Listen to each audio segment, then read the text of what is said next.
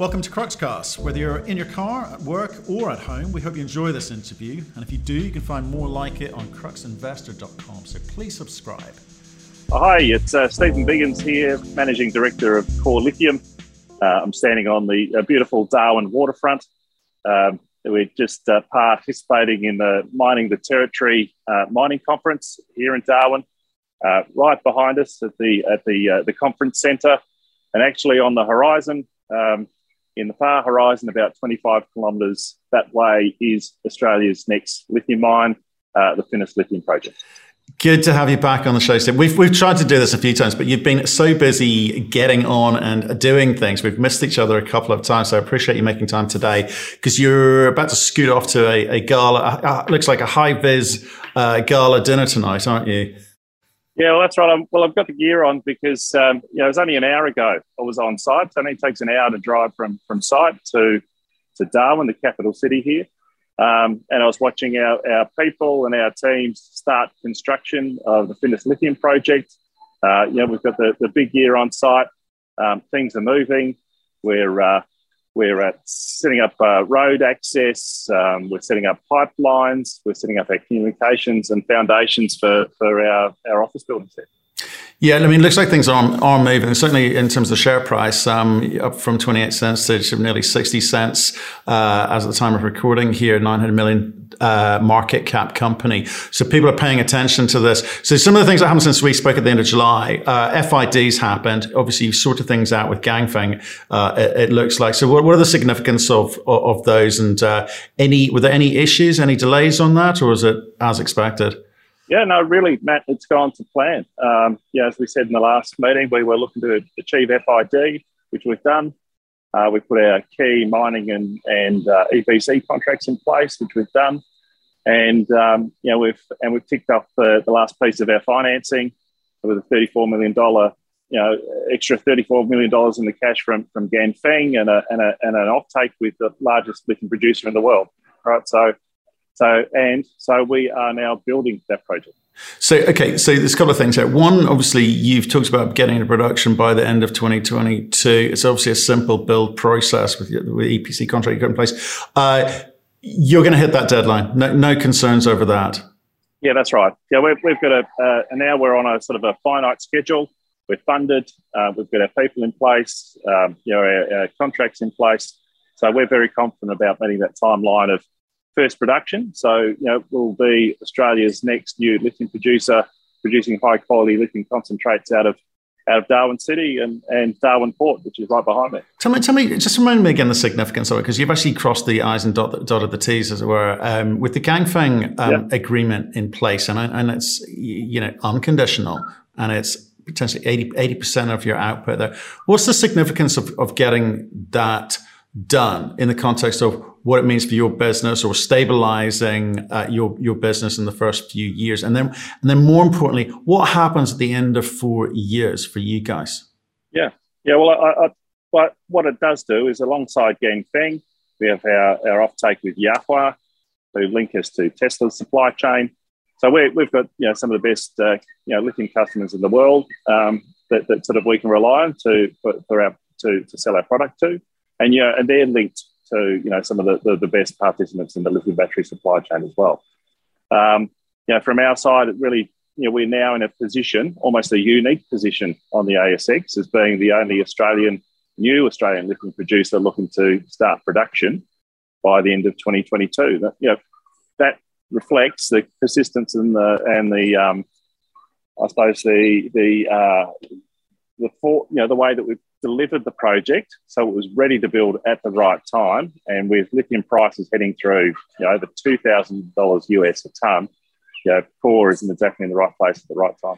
Well, it feels like that, and but I kind of look back to the early conversations that we had, and it wasn't necessarily the right time because it was a difficult market, wasn't it? Yeah. There've been a few kind of step ups, for lithium along the way since then. But it must have felt almost impossible. I mean, describe the journey at the beginning for you, because there weren't many believers, were there?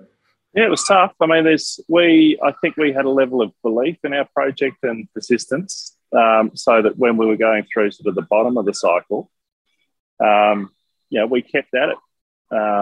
We kept at it, and we because we believe the project would be needed, and it is, and the markets come back to us.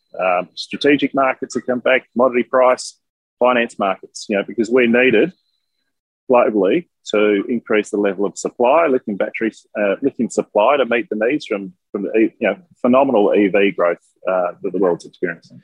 It's one of those things. So success has many masters, but are you finding yourself being offered money that you now don't need by banking groups? Because that's a sort of standard thing that happens. And if you are you considering at all like expanding the project?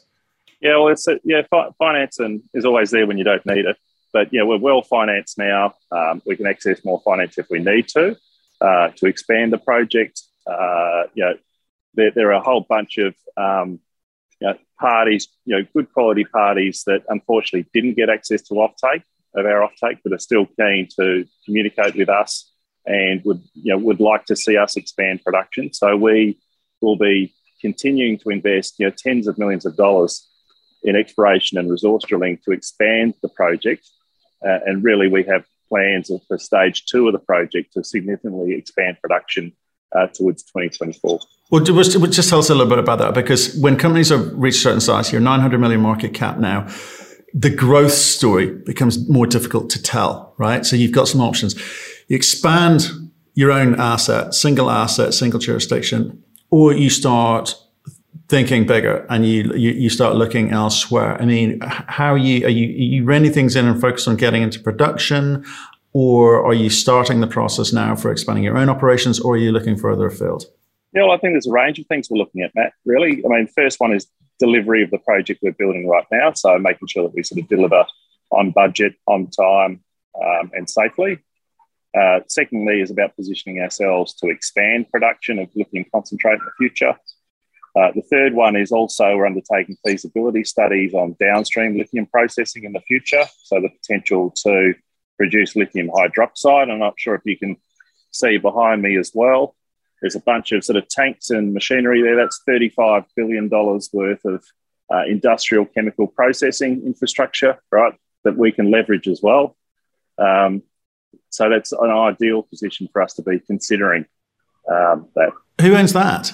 What was the partnership? So that's INPEX. That's INPEX. So that's a huge investment by Japan in LNG sort of processing facilities here in the Northern Territory. Okay, and so what potential? When you say leverage it, I mean how can you leverage someone else's assets? How does that work? Well, there's a whole bunch of industrial infrastructure there. So that's an industrial precinct.